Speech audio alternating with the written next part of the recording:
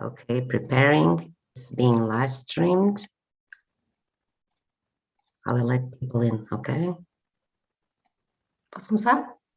Esse é o momento para entrar as pessoas. Okay. Okay, we are live. Hello, everyone, wherever you are tuning in from. Thank you, Mafalda, Nicholas, and Richard for being here today. Wishes of a happy new year to everyone out there. When climate action meets efficiency along the wine operation is the name of our very first climate talk of 2022. Not a great title, but a great topic and a strong and diverse panel. For those tuning in for the first time, The Protocol is an international organization created by Taylor Sport. In the last 2 years, we have been building a platform of climate solutions for the wine value chain. The work we do is fueled by collaborative sharing, by the best practices, ideas, and experiences shared by our members in a variety of ways. We are a growing, open, and global network with members from different regions, sizes, spread across the wine value chain, but most importantly, in different stages of climate action. So we hereby invite you to join our community. We welcome companies regardless of where they are in terms of climate path, as we value progress, action, more than we do perfection. Our experience has shown us that this spirit of inclusiveness creates a wider space for learning and connection between people. Moving on to our climate talks. These are a fundamental tool for us as they constitute a space for sharing and learning, where three companies from different sizes and profiles share their experiences and best practice about a specific topic related to wine and climate change. And by the end of today's discussion, the end of today's climate talk about how to run a wine operation with climate action at core, we hope to understand the following. What shifts can contribute to a more efficient operation in a wine business focused on adapting and mitigating climate change? And what specific measures, as each of these companies we have here today, implemented to turn a climate action strategy into an operational reality? Now, this is going to be a challenging talk, we must say, because we have so many topics we want to address. But let me introduce to you our guests. I'll start with Nicholas, because Nicholas was in our very first climate talk in May 2020. Nicholas Kille is the Chief Winemaker and Operations at Crimson Wine Group. Crimson Wine Group produces wines in the regions of California, Oregon, and Washington. Nicholas, as I said, was a guest at our very first climate talk about packaging. And I must tell you that we have decided as a group, as a panel, that we will do our very best not to turn primary packaging into the primary topic of this conversation today. So expect conversation about waste, about logistics, about transportation, and we'll cover packaging, but let's look at packaging, the hidden packaging rather than the primary one, okay? And moving on to Mafalda. Mafalda is the resident winemaker at Herdade dos Grãos, wine producer in the Alentejo region in Portugal. And from the UK, but in a way also from Australia, we are joined by Richard Lloyd. Richard is the general manager at The Park, which is a bottling facility owned by Accolade Wines, which you probably know. Now, moving on to the questions, and I'll start by introducing a topic that we don't speak about enough from where we stand, which is a cradle-to-cradle analysis. And I'll start by asking you if your companies have implemented this type of analysis, of life cycle analysis, to your processes in general. I'll start with Mafalda. All right. So hello, everyone.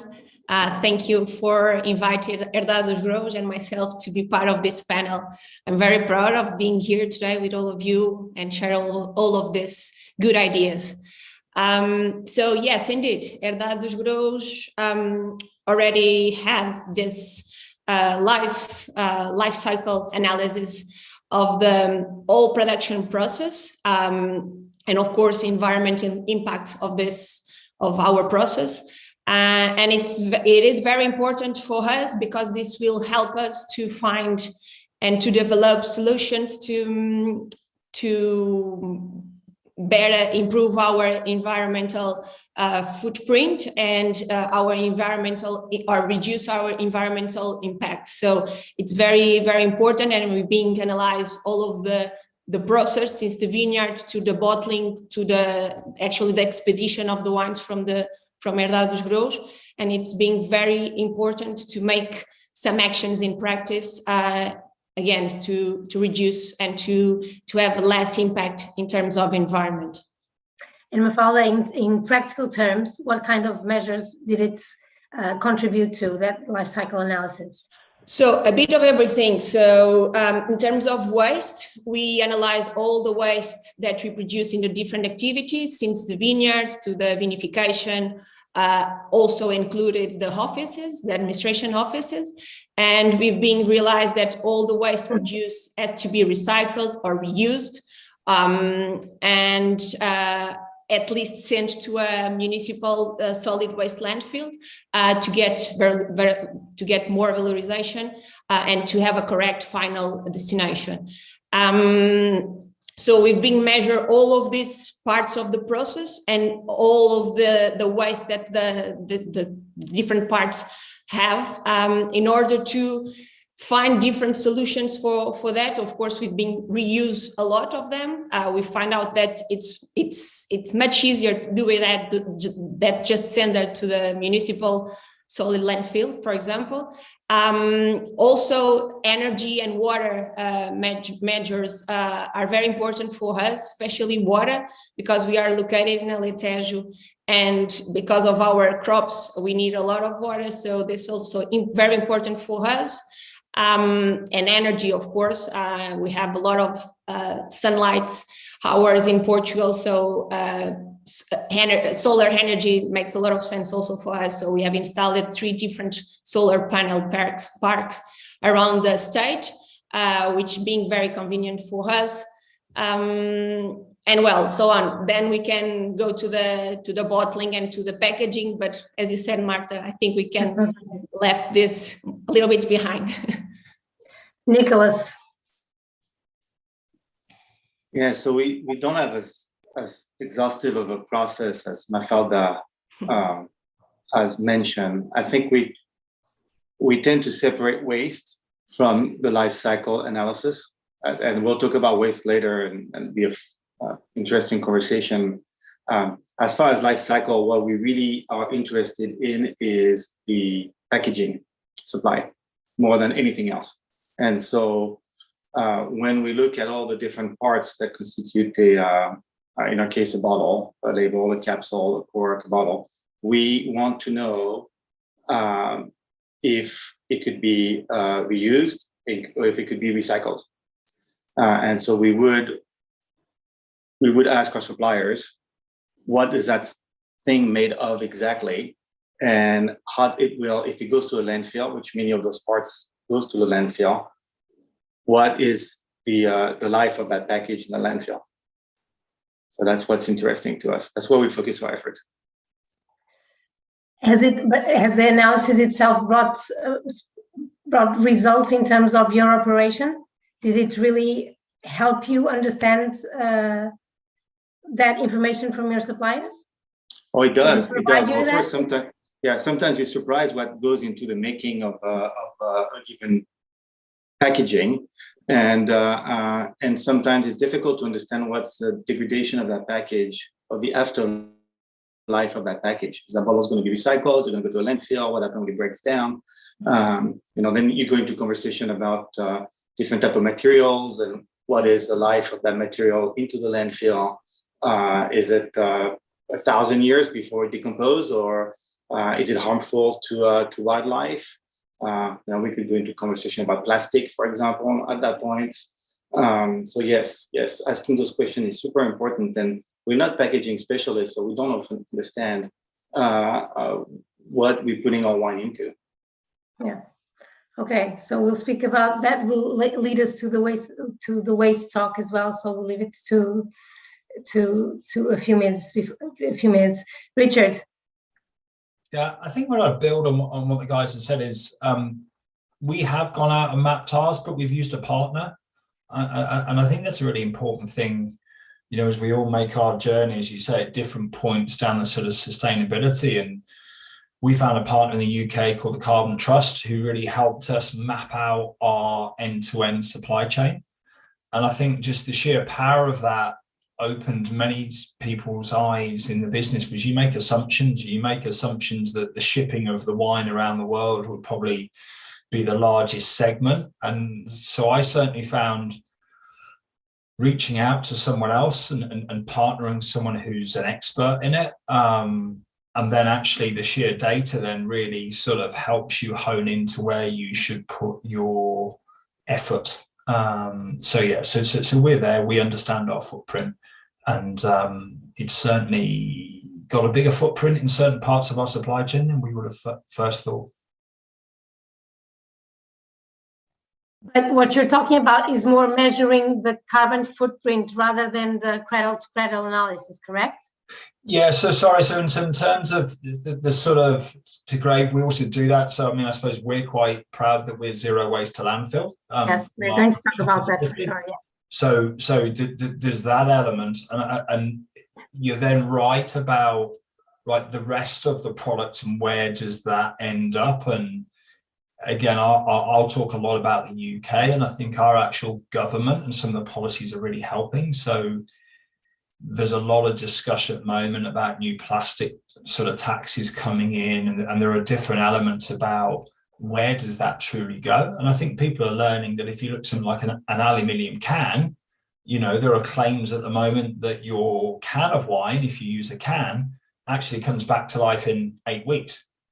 Whereas we know that at the moment, glass and glass cullet is improving, but it hasn't got that full life cycle. So again, we do look at that. I think that final waste to grave bit, the knowledge isn't fully there. But again, I think it's data that people are hungry for these days.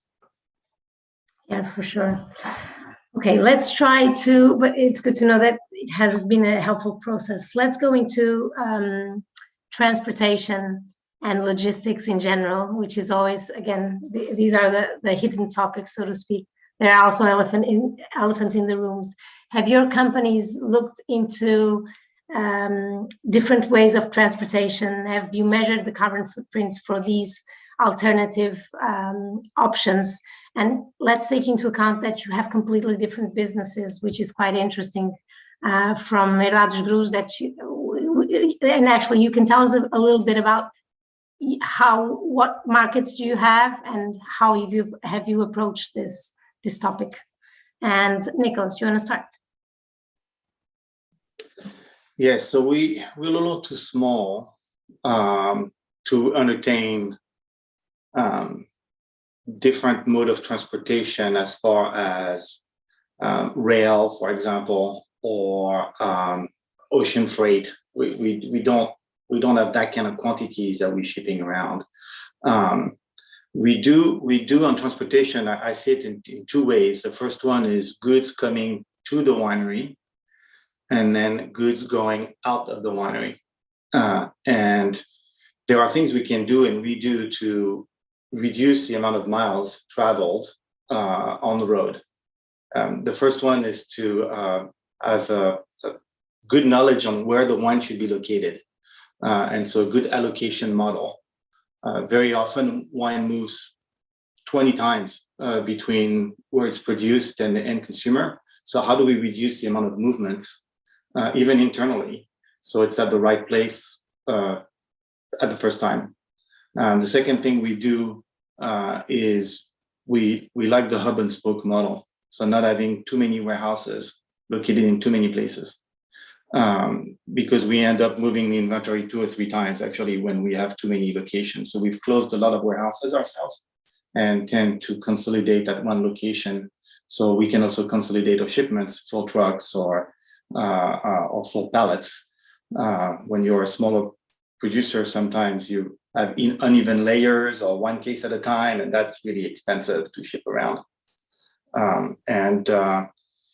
We do start to look at shipping in bulk and bottling closer to the end consumer in some cases, or at least closer to our warehouse. Those warehouses are your own or are owned by distributors, for example? Well, the warehouse I would talk about would be a hub that would be contracted out. So we own warehouses, but we also contract out the quote unquote the final warehouse where we would consolidate all our different wineries. We have 6 wineries. So all those we consolidate at one location. And then we would ship from that location to all our clients, wherever they are. And so finding a bottling line closer to that location or building a bottling line closer to that location, regardless of where the winery is located, that allows us to have less movement and ship the wine in bulk to that bottling location. Does that make sense? Which doesn't work for everybody because, of course, in some places in the world, the wine has to be bottled within the region of origin. In our case, it's a little bit easier in the United States. We don't have any rules like this, so we can send a wine from Washington, for example, and bottle it in California, where our hub is located. It's much more efficient to ship it in bulk and bottle it down there, rather than sending the glass all the way up to Washington, sending the bottled wine all the way down to California. Okay. Is it a common practice to ship in bulk in the US? It is, especially for large producers. I think it's a little less common for smaller, or I would call us a mid-sized producer ourselves with multiple wineries. That's less common. Okay, and that's an interesting point. And I'll pass on to Richard because I know bulk wine is something really important in the UK. And so I'll leave that question to you, Richard, regarding, as I said, logistics and transportation and ways of alternative ways of transportation. Yeah, I suppose when you look at Nicholas, the scale of sort of my business is slightly different. So we're the largest importer into the UK. We bring about 6,000 containers a year into the UK. So that's a 24,000 litre bag. The carbon footprint, if you ship in bulk versus finished goods, we believe is around a 40% reduction. So 95% of what we sell in the UK comes in bulk. And that's crucial for us, and we know we're very much leading the industry on that. I think there's been a bit of a journey for people in wine to get confidence in that mode of transport. And what I mean by that is the bag technology, that when you're moving ultimately 24,000 litres, that are you better moving it in a large bag or in its pre-bottled state? We've done a lot of work now where we could prove that we get the product to the end consumer in a fresher state by actually bottling it in the country of sale. So we very much believe in the technology, the process, the sustainable bit of that. But I suppose you then want to keep pushing it. So when it arrives in the ports, historically, we've then moved it by road. We're now about half of our wine moves by rail from the ports to our facility. And that goes with long-term contracts that we're trying to do and set up, because often, obviously, to get rail, you need a lot more volume than just moving a single truck. So I think what's great is I think the transport network is improving in terms of there being more rail options. People are really moving to that. And we're in discussions with certain retailers where we'll move wine to our facility on a rail and then we'll move finished goods back the other way. So again, I think the wine industry and that logistics bit has moved massively. And even now it's pushing on. We've got our first electric HGV going off on the roads in literally a month's time. We're now looking, can you take a 24,000 litre bag to a 26,000 litre bag? And just seeing if there are different ways to optimize. So on Nicholas's point, I think everyone has woken up to moving the packaging around a country is wholly inefficient. You want to get your product as close to the consumer as possible before you actually package it.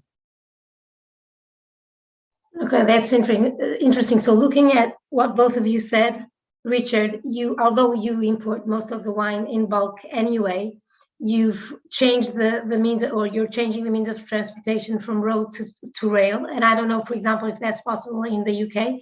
I know that's unfortunately, maybe that used to be possible in Portugal, but it's not as much it's not as much right now. You're also improving the quality of the way you deliver, or wine is delivered to your bottling facility and then to the consumer. Nicholas, sorry, before just going back to Mafalda and building on this question about bulk. The interesting thing about the US, and correct me if I'm wrong, Nicholas, is thinking that sometimes wine that comes from a different country might have a lower carbon footprint than delivering a small quantity of wine within the US by plane, for example, isn't it? So it's. I'm not sure what you're asking. If I mean, I think there was a map in the past that showed that you could cut the US in two, and the west coast, like the eastern side of the country, the carbon footprint was lower if you were drinking European wines than you were drinking California wines. I remember that map. I think what's really interesting to me, well, what would be really interesting to see as a development is to see smaller wineries being able to bottle at destination.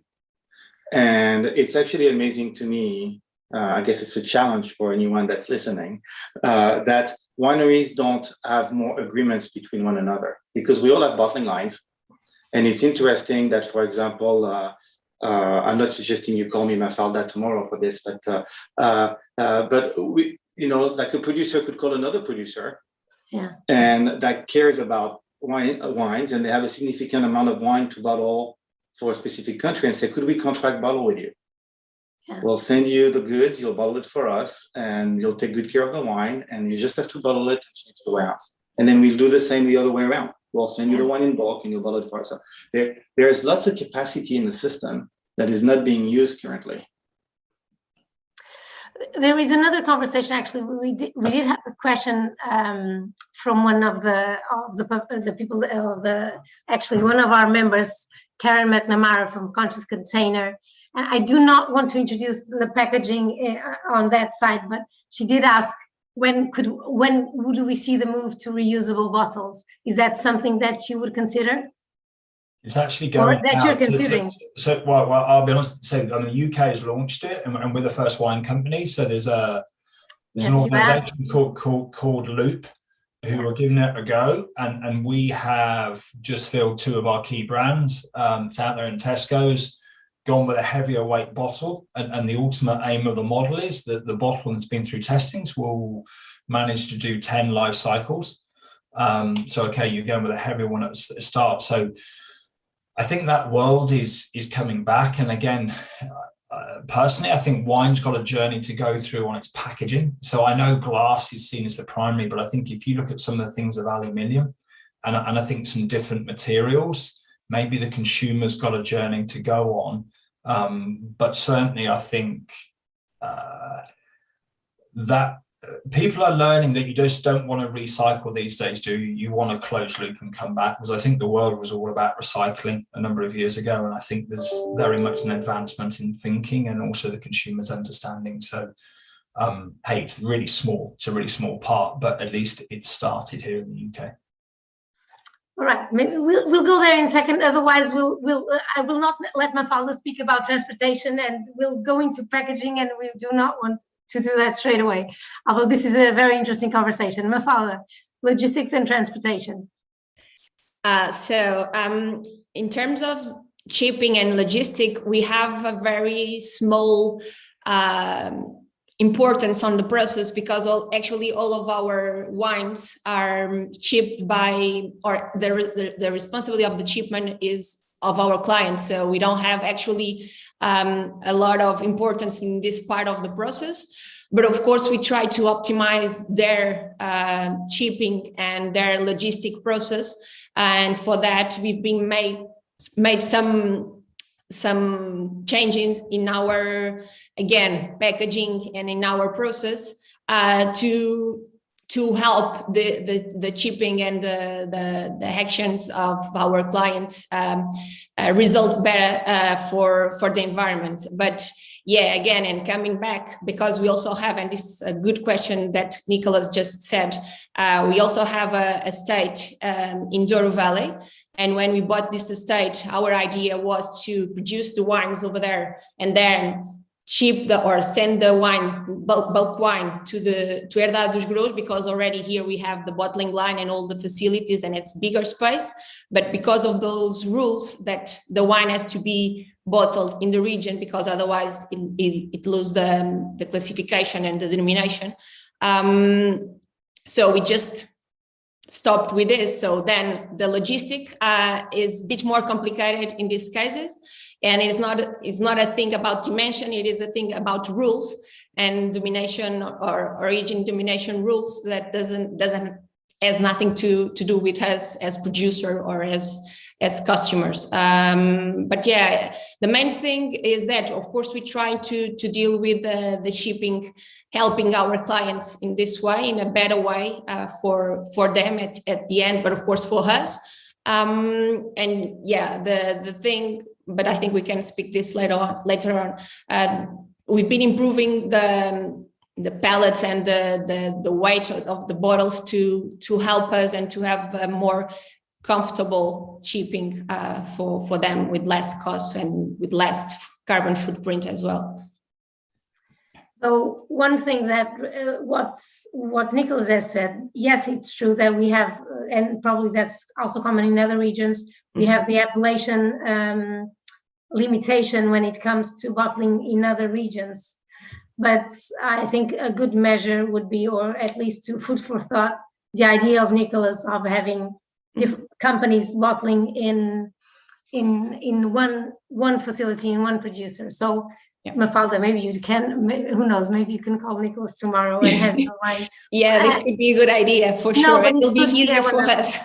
And I do think, and we are still talking about transportation, there is a prejudice for many reasons regarding bulk still, especially in more traditional wine countries. And that's the climate talk on its own anyway, we know that. And also going from road to rail is something that countries could prepare, and that would indeed also reduce the carbon footprint of transportation as well. And of course, and we can all think of planes with biofuels and cargoes as well, but that's that we cannot talk about, or we don't have the answer to more. Let's continue to talk about supply chain, and let's talk about the hidden materials that you have to buy, for example, and even bottles in that case, actually, that you have to buy outside your borders. How do you do this? Have you rethought about these materials that you have to buy that the consumer doesn't see? And bottles is a good example. And I'm thinking, for example, Nicholas, I know you stopped sourcing your bottles from China and started sourcing them domestically. But I'm just thinking of that example, but I'm thinking there are many more other materials that you have to buy. Is this something your companies had to rethink from a climate action perspective standpoint? Richard. Yeah, so I mean, I'll go. Ken's put a question in the box as well, linked to this. So I'm going to go to the shrink wrap. So every pallet that leaves and goes out has got stretch wrap on it. We're about to send a pallet out without any. Done a huge amount of work, and we're really proud to be at that point. So again, stability of pallet, finding that you don't then generate another waste, because if your load falls over and you generate waste. But there are hidden elements like stretch wrap that's just become the norm, and machines will be set and put 3 wraps on it. So the first bit is, can you actually get down to a single wrap? And then we're looking at pushing the boundary now and moving without. So I think it's, I think that awareness and this plastic tax is coming to the UK in April. And I actually think it's a really good tax, even though as a business, you're like, oh, it's another tax. It includes transportation plastic, which I think is really wise of the government to put that on, because unless you're more than 30% recycled plastic, you have to pay a tax. And it therefore generates you to really ask that question. Our screw caps come in a cardboard box, but it has a plastic liner within it. And there's a total question on why do you have that plastic liner? Now, some of the answer will be on contamination, but certainly when you put a financial tax on, I think it raises people's awareness and actually causes them to focus on it. So yeah, I think those hidden bits of packaging are only just now being looked at, but I think some headway has been made. I think we're going to talk about that when we talk about waste. But let me see if I understood correctly. You are just about to send a pallet with no shrink wrap? Yep, correct. Can you share a picture? That would be wonderful. I actually haven't got a picture. Well, no, I have. I have, and I can try and find it. What we're actually going with is you're generating friction and putting a different print finish on your cases, and a very clever layer pad in between, because ultimately you want to get stability. And we're managing to achieve that on our cans at the moment because it's a better stability of a load. Bottles aren't, so we've gone with the easier one. But yeah, certainly while we're talking, I can find an image and share that. But before you do, can you? We were talking about the supply chain, but looking for materials that come from outside your borders. In this case, the UK. Since your wines come from Australia, not only, but many of your wines come from Australia. Have you done something about this, or what you're doing is trying to reduce what comes with those materials?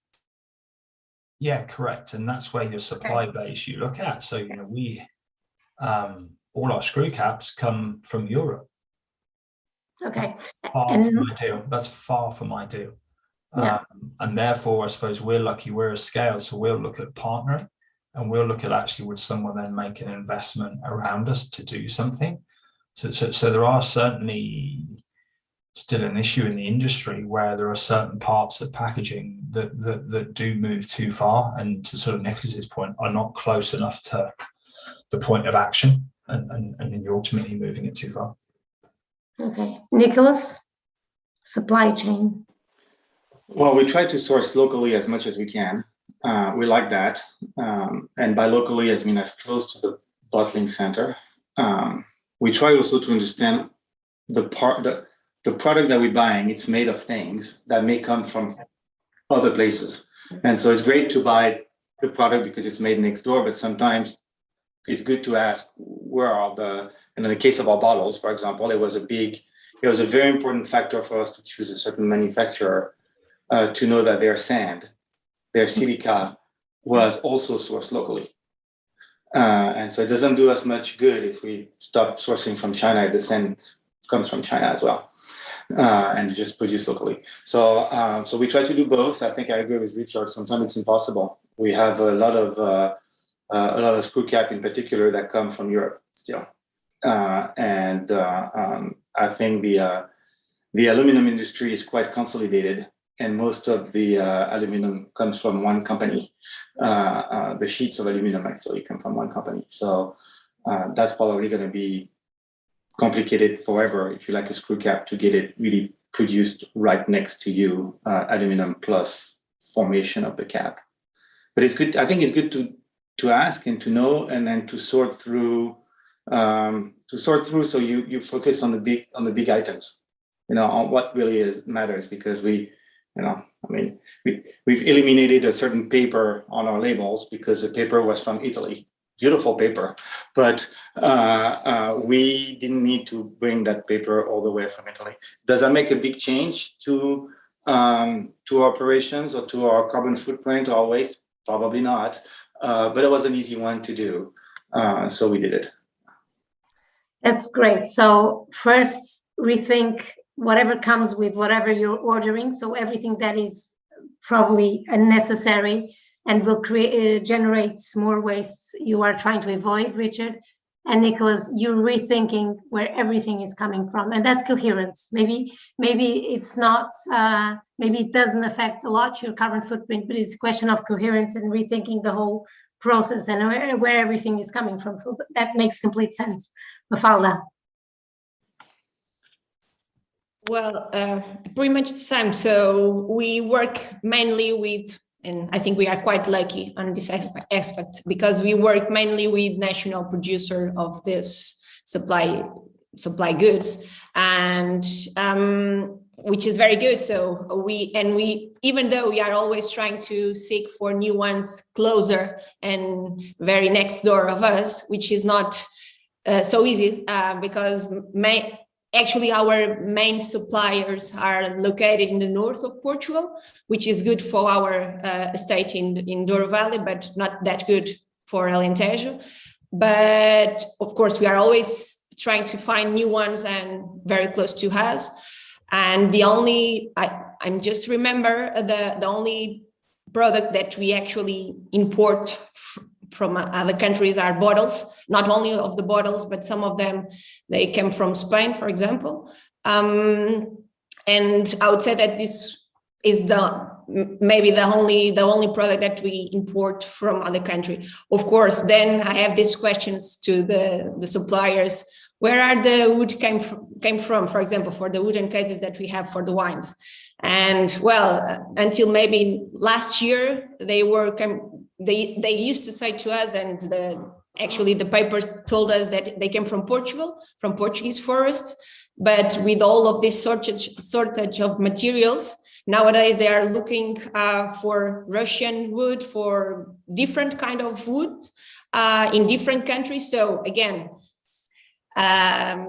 it is Portuguese. It is a Portuguese company that prepared and made out all the wooden cases, but the wood could come from another country. So again, the carbon footprint can increase because of that. But well, at least we try to, and mainly our suppliers are from Portugal and are Portuguese companies. And in this case, actually, we have less carbon footprint or less impact to the environment. And when buying wood materials, is buying wood coming from sustainable sources? Okay. Yeah, all of our wooden cases and carton cases and corks came from are made out of FSC products. So we left all the materials that are not certified like that. Okay. Now, still talking about supply chain. Yesterday, we were talking with several producers of already with some dimension, and several told us that they believe they didn't have the power to influence the behavior, or not the behavior, but the practices of their suppliers of dry materials. So I'd like to hear, what's your opinion about this? Do you have the power to influence your suppliers, and how do you do that? How do you make them compliant with your own policies? Is it through compliance goals, for example? How do you influence them, and do they influence you? I'll start with Mafalda. Well, I have a totally different opinion, so I'm not included in this producers, because since the very beginning of the company, we try to seek to suppliers that understand our principles and our way of production. And we try to find this kind of suppliers that can have at least the same mentality of us. And well, since then we were working pretty much with all the same suppliers. And of course we changed to others and we adapt to the new reality. But I didn't find any conflict, or it's quite a strong word, but any kind of resistance to this kind of mentality or this kind of way of production. And actually, we've been influenced a lot of our suppliers, and we've been telling more and more about our practices and about our way of production. And it has been the other way around as well. So we've been very influenced by our suppliers with new solutions about materials, about whatever. So I think it's been a very partnership together with them through the years, and I didn't find any resistance actually. And I saw actually the other way around. I saw a lot of opening minds on the supply chain with us. So maybe those producers, they have to look for other kind of suppliers, because I think there's a lot of of changing happening in the wine business, and especially in the supply chain.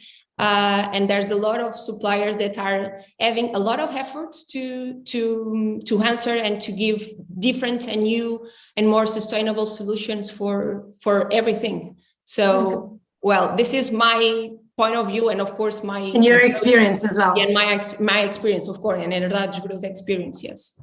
Richard? Yeah, I think my father's right. It's about partnership. So our suppliers, we will typically sign a 3 to 5 year supply contract with them, so that ultimately we'll work in partnership. Everyone respects that people need to have the right profit margin within their product, but then outside of that, we're really going to work with them. And I think supply chains have become so challenging recently. I think the behaviors are much more like partnership. I think the days of where there's that sort of conflict and has by and large gone. And therefore, I certainly find the transparency with our suppliers is fantastic, so that they have sustainability agendas. A lot of businesses these days have that. So they're looking to find a way together. So yeah, I think partnerships is key here. Okay. Nicholas? I don't have much to add. Maybe I'll have a couple example of things we do. I mean, I agree the supplier's relationship is not as bad as you portrayed it at the beginning. I think there are ways to work together. The first one is that we do have a supplier code of conduct, and so it doesn't have to be complicated. It could be just a few bullet points that you said, the suppliers that work with us, they do this, this, and this. And that's kind of a filter you can use to make sure that you don't get in a relationship with someone you don't want to get in a relationship with. But you can do the same with your girlfriends and boyfriends if you want to. That works the same. So kind of sorting through. And then the second thing is visiting your suppliers. I'm shocked sometimes by only a few people go visit the suppliers.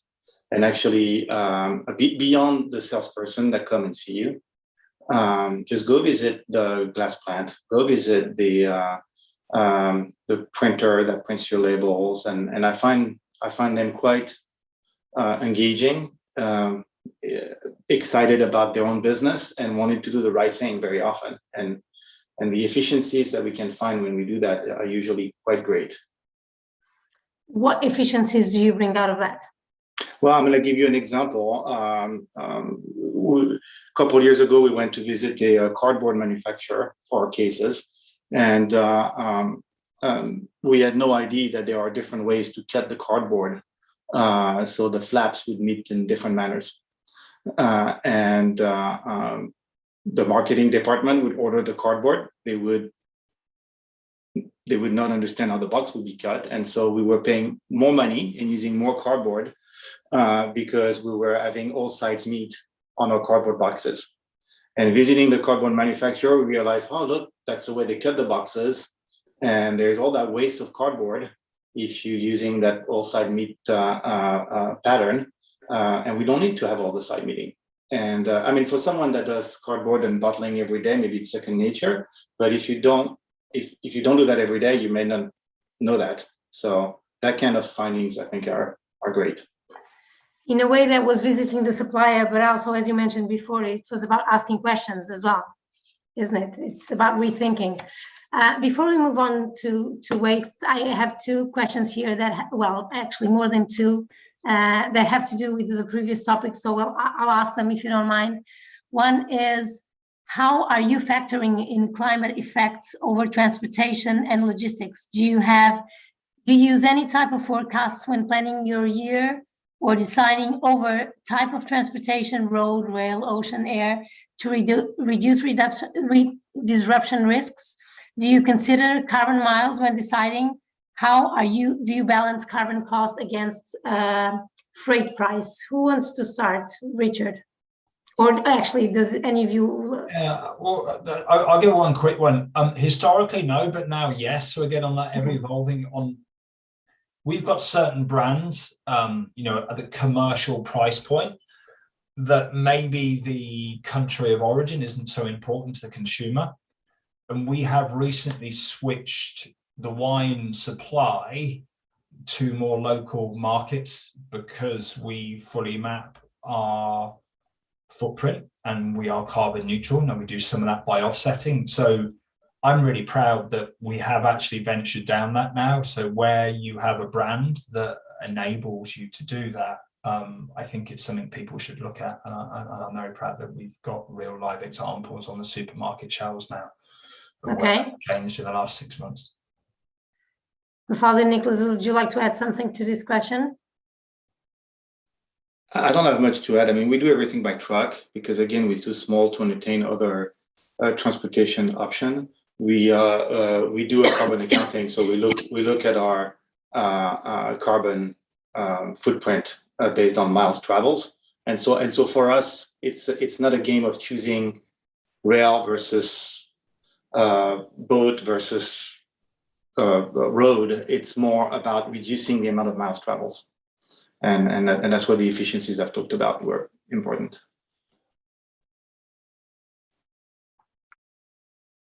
Mafalda, would you like to add anything or no? Well, I don't have that much to add. As I said before, we don't deal directly with the shipping, so sometimes it's just the choice of the customer. Okay, when looking, and another question here that had to do with the life cycle analysis, and is when looking at this life cycle analysis and logistics, were you able to include warehouse management and materials such as pallets, shrink wrap, strapping, direct consumer package inserts, for example, styrofoam? Actually, a styrofoam. And I actually think this is a good way of introducing the waste topic, actually. But were you able to include these materials? And I can go. The short answer is yes. They have to be included. And one thing that probably Richard is doing is stopping using pallets and clamping pallets. So you don't use forks anymore. You just clamp them. It reduces on pallet use and also a huge amount of work tracking pallets, exchanging pallets, all that deal. The styrofoam question is I think a big problem. There's too much styrofoam being used, especially for us in the direct-to-consumer shipment, which is something quite important in the United States, where transportation goes from the winery straight to the consumer, and we have a small box of 6 bottles or 12 bottles, and that packaging is used from time to time, either for to ensure the shipments arrives at destination in one piece, but also because of its thermal ability. So it keeps the temperature a little cooler in the package. But correct me if I'm wrong, but styrofoam is not recyclable in the US, isn't it? It's not. Okay. It's not. It goes to the landfill. It's a terrible. Yeah, the direct packaging. Landfill. Terrible. Whereas, for example, at least in some countries in Europe, it is recycled. So I know that's a big problem in the US. So this is a good topic to start with waste. And I think in some ways we have spoken about waste here, but what have you been able to reduce in terms of your operation in order to be coherent with this topic that we're addressing here today? And Nicholas, you have the word, so I'll start with you. Sorry, can you repeat the question? I was reading one of the questions in the chat. In terms of waste management, what have you been able to reduce? And this has to do with the topic we were just talking about, actually, in your operation, not to reduce, to reuse. Have you been able to? Go on. Well, I have a long list of things, but I don't want to take the entire hour to go on waste because it's probably a long topic. I think the number one waste that I'm really interested in reducing is wine waste. And that means making more cases of wine with a ton of grapes. And so understanding how do we don't waste a drop of wine. It took so much energy to grow those grapes and feed those vineyards, and losing any of it feels extremely wasteful. To me, almost more wasteful than anything else we do. So number one effort is to reduce wine loss. and track it. So we track the number of cases we make per ton of grapes we grow. Okay. It would be good if you could share the list with us, even if not in this, even if it's too long, it would be great to if you could share the list of everything you were able to reduce. I think it could be really useful. And you I mean, after that, you can look at everything that goes into the winemaking, all the packaging supply, everything, utilities, any input that goes into making a bottle of wine. There is a measure on a per case basis you can track to make sure that you're not wasting any, nothing goes to the landfill, and everything is, and the use of it is as small as possible. So kilowatt hour per case of wine, gallons or liter of water per case of wine, and go down the list, number of tons of glass, cardboard, or label wasted, or dollars amount, all that we measure and we try to reduce. And do you have annual goals, for example, to try to reduce all those? Not really. We don't set goals right now. We're more at the stage where we're gathering information, and then we imagine where are the big rocks we can move that are going to change the number. Okay. So for example, in kind of wine losses, we had a few places that we didn't have great lees filter, and so buying a new lees filter that allow us to recover more wine out of the lees was a very easy decision to make. Not only it increases the number of cases per ton we make, but also it's quote unquote free wine. So for the accountant, it's an easy purchase to make. Okay, Mafalda?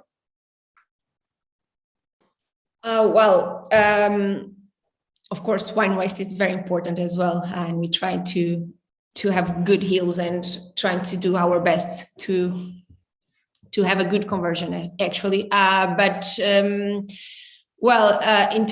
In Portugal, there's a society, I can call like that, Sociedade Ponto Verde, which actually, I'm pretty sure that it's all the producers or bottlers at least that has to be part of that in order to make sure and assure that the waste of the bottles, for example, or the cases, they will have a final destination and a correct destination. So, and for that, we can get known that what is our contribution in terms of CO2 sequestration, for example. And this is a point that I think it's very important as a wine producer and bottler, know that at least our final bottles, empty bottles, they will have a final destination.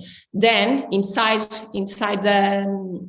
the production, of course, there's a lot of things that we've been doing, especially in what concerns the plastic film to wrap up the pellets. We've been asking a lot of our suppliers to decrease the quantity of plastic film that they were using because it wasn't necessary that much, and because it's not that a long way that the pellets has to make until our facilities. So this was one point that we asked to our suppliers, and again, a partnership relation that actually had this result, and they decreased the plastic, so we had less waste in terms of plastic film.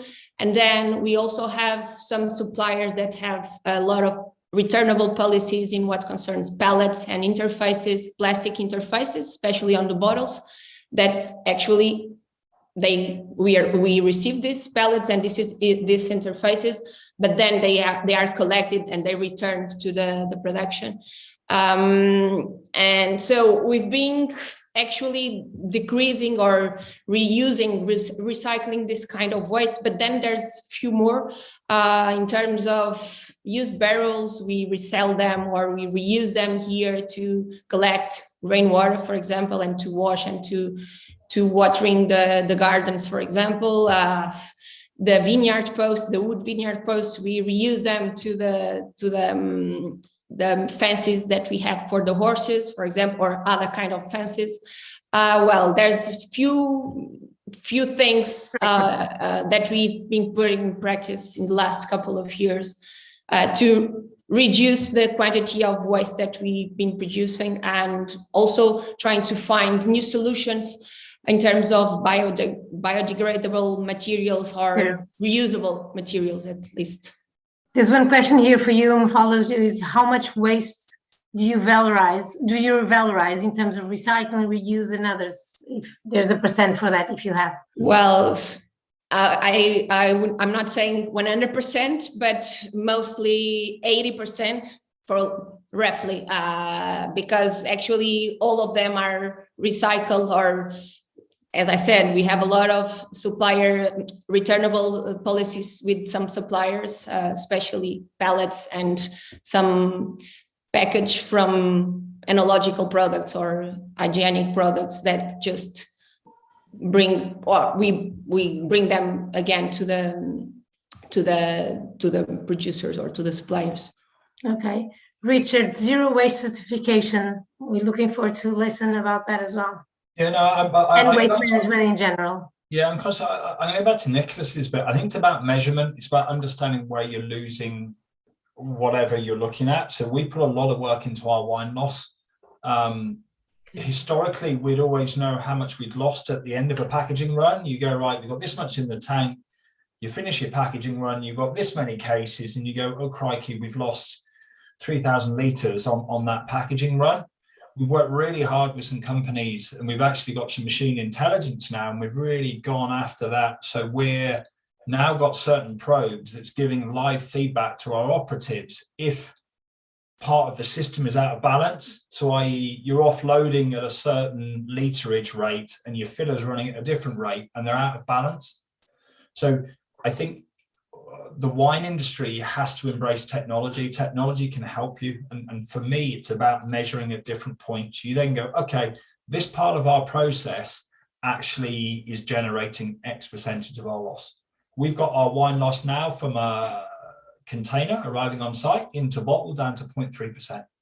And it's mind-blowing, and it's purely through by using data and empowering people. So I know we're sort of short of time. For us, that methodology applies to packaging cases or anything.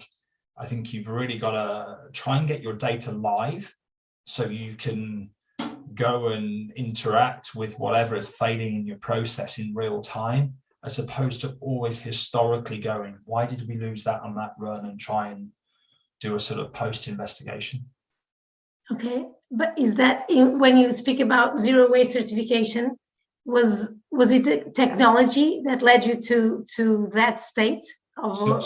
Sorry, you're talking about certification there, so I was talking about different. I'm talking about measuring our wine loss through our process. We have zero waste to landfill, so when we get to the end, our site sends nothing to landfill. That's certified. That's through ultimately going methodically through every single waste stream that you have, looking as if you can change that material ultimately to something that's recyclable. If it's not, then finding the appropriate stream and that it can go into. Some of our plastic backing from our labels goes off and makes traffic cones. You know, it's about finding streams for your waste so it doesn't go to landfill.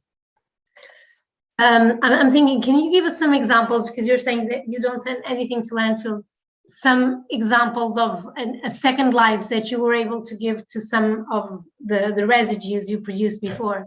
So, I mean, the one that I love at the moment is the labels come on PET backing. Correct. Like I say, they at the moment go into like big cheeses and then go off, and they're currently made into road traffic cones.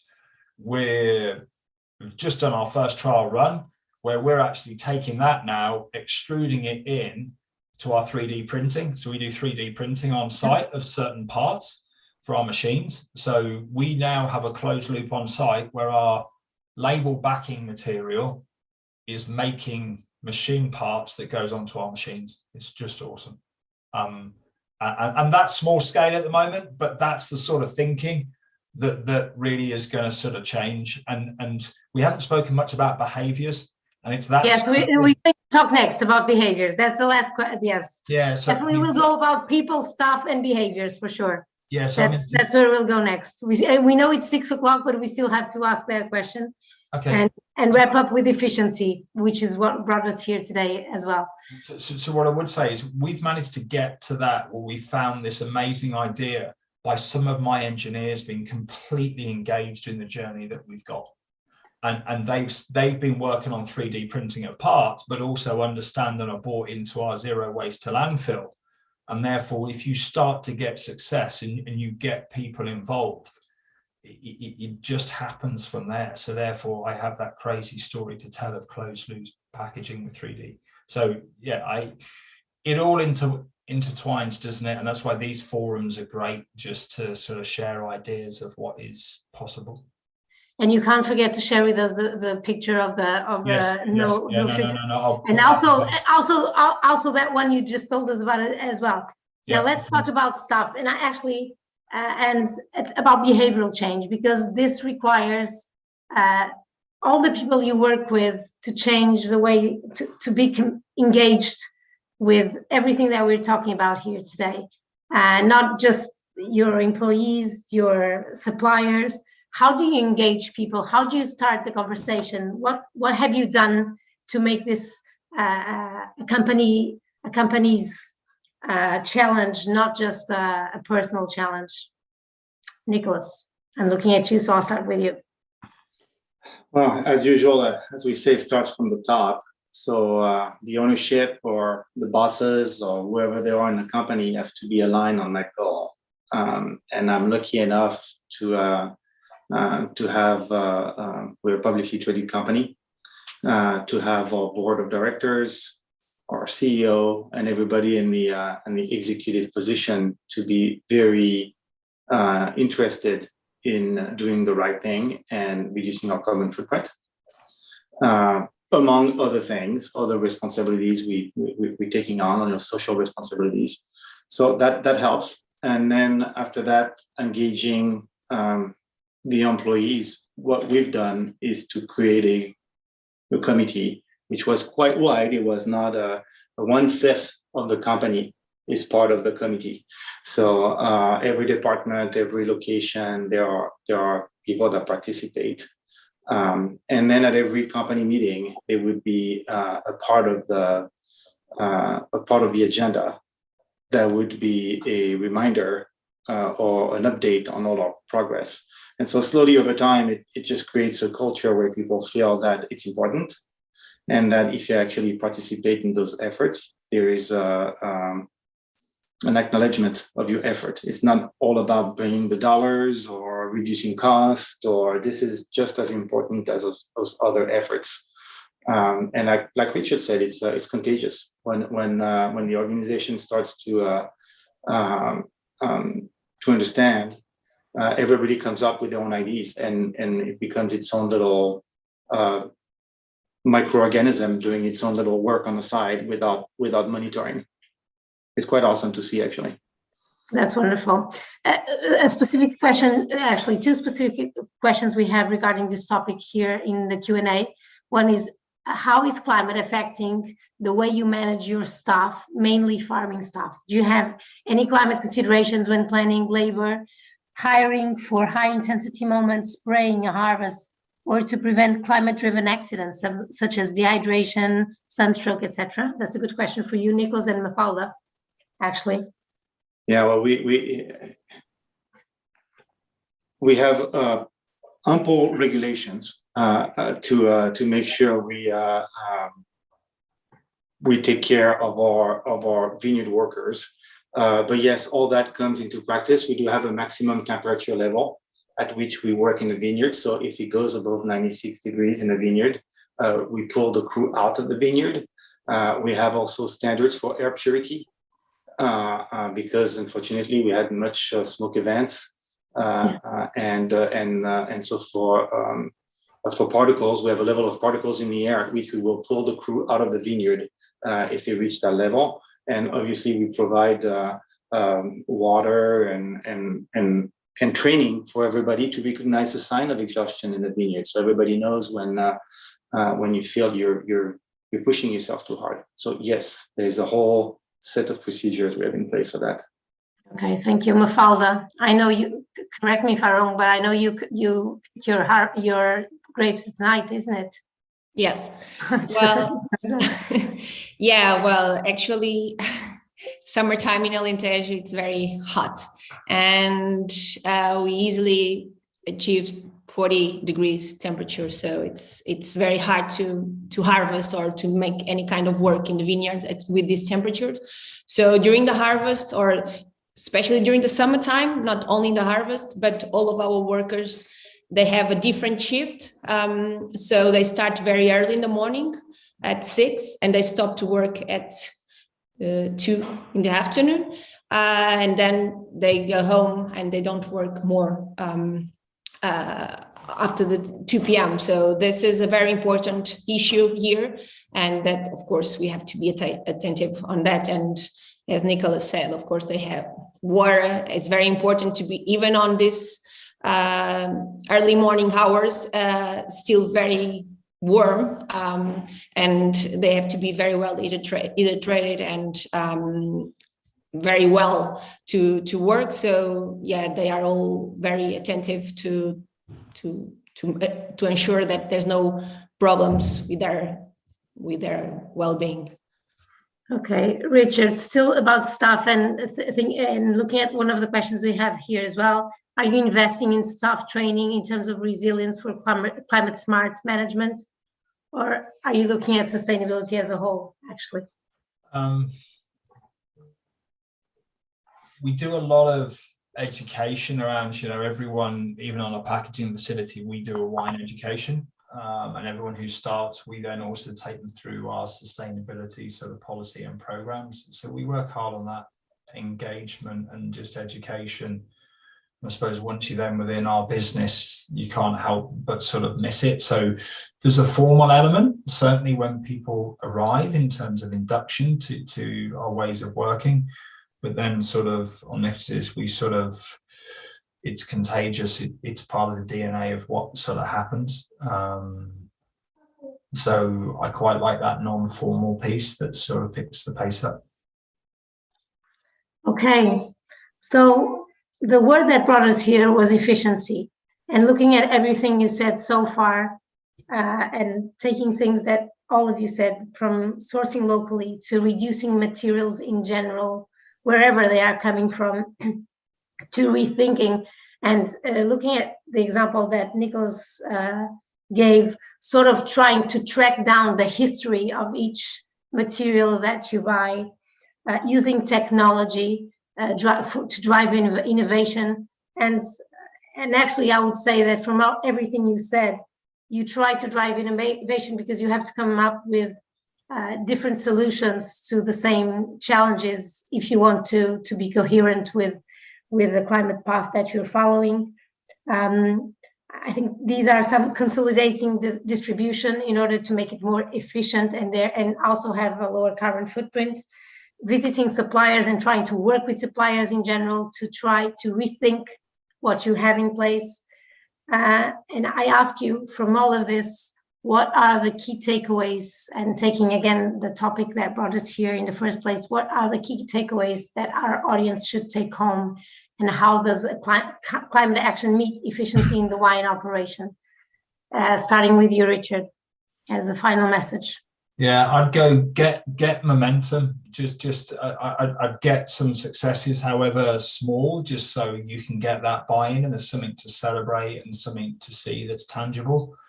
But then probably to the other end of the spectrum, go big and bold. Like go after those 3D printing closed loops. Go after the bits that are really going to make people sit up and take note. So yeah, for me is let's get some momentum, but let's be bold on this and see how much change we can actually do. Okay, thank you, Richard. I'll just ask. There's a question in Q&A that you probably can help in answering. We know we have not been able to answer all the questions, but has to do how to help track data live, and I think that might have to do with the experience you share. So if you could answer that, that would be great. Nicholas. I mean, it's quite simple, actually. Data loggers. We used a company called ML6, who are out there, who are a Belgian company, and they came in and just ultimately helped us build a bit of a dashboard. Data loggers runs a bit of artificial intelligence on it as well. So not only is it giving you live data, it then starts to predict when your system is going sort of out of its tolerances. So yeah, data loggers. There's a number of firms out there these days that for me are really pushing ahead on machine learning. Okay, thank you for that. Nicholas, takeaway messages. Yeah, I wanted to add one more thing on the list of topics you had, which we didn't talk about, and it's dear to my heart. I don't want to make a long story out of it. It's a standardization. Yes, we didn't talk about, yes. There's a lot of efficiency to be found in standardizing some parts that we use. Same bottle shape, same colors, same closure, same capsule.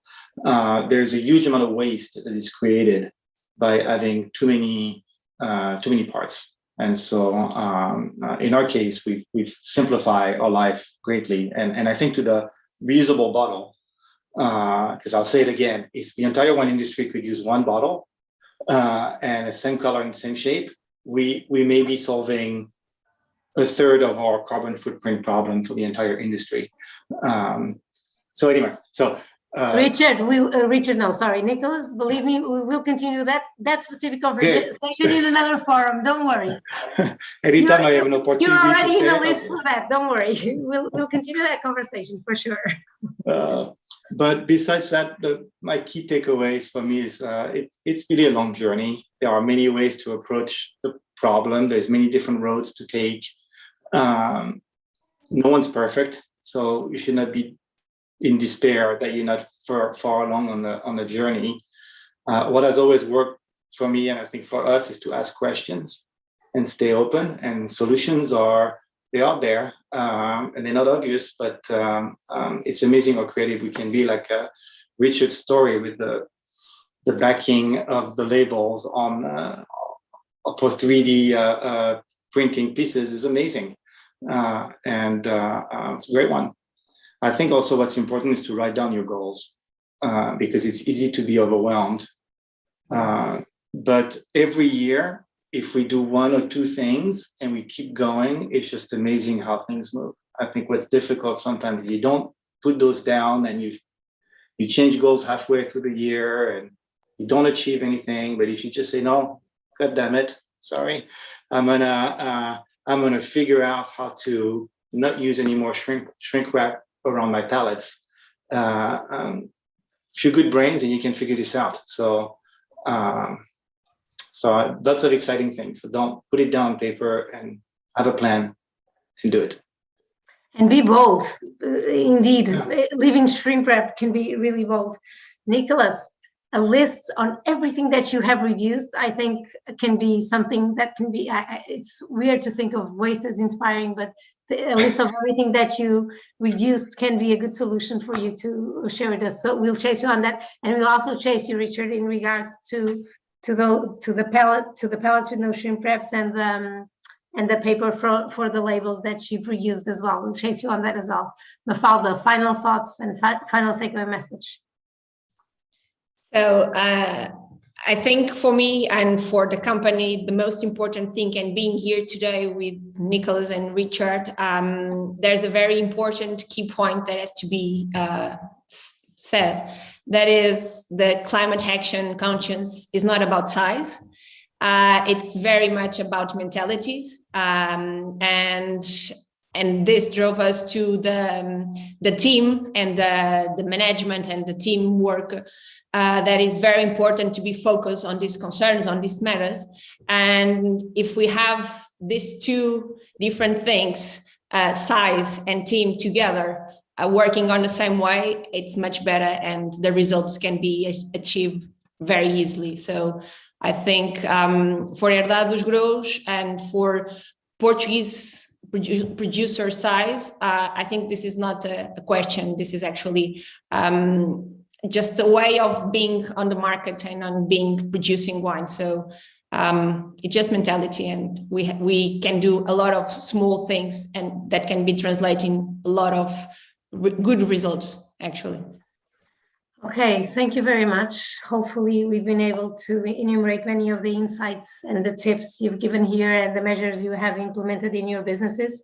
But at the end of the day, ask questions, be bold, engage the people, engage suppliers, engage your staff, create goals that are compelling to all.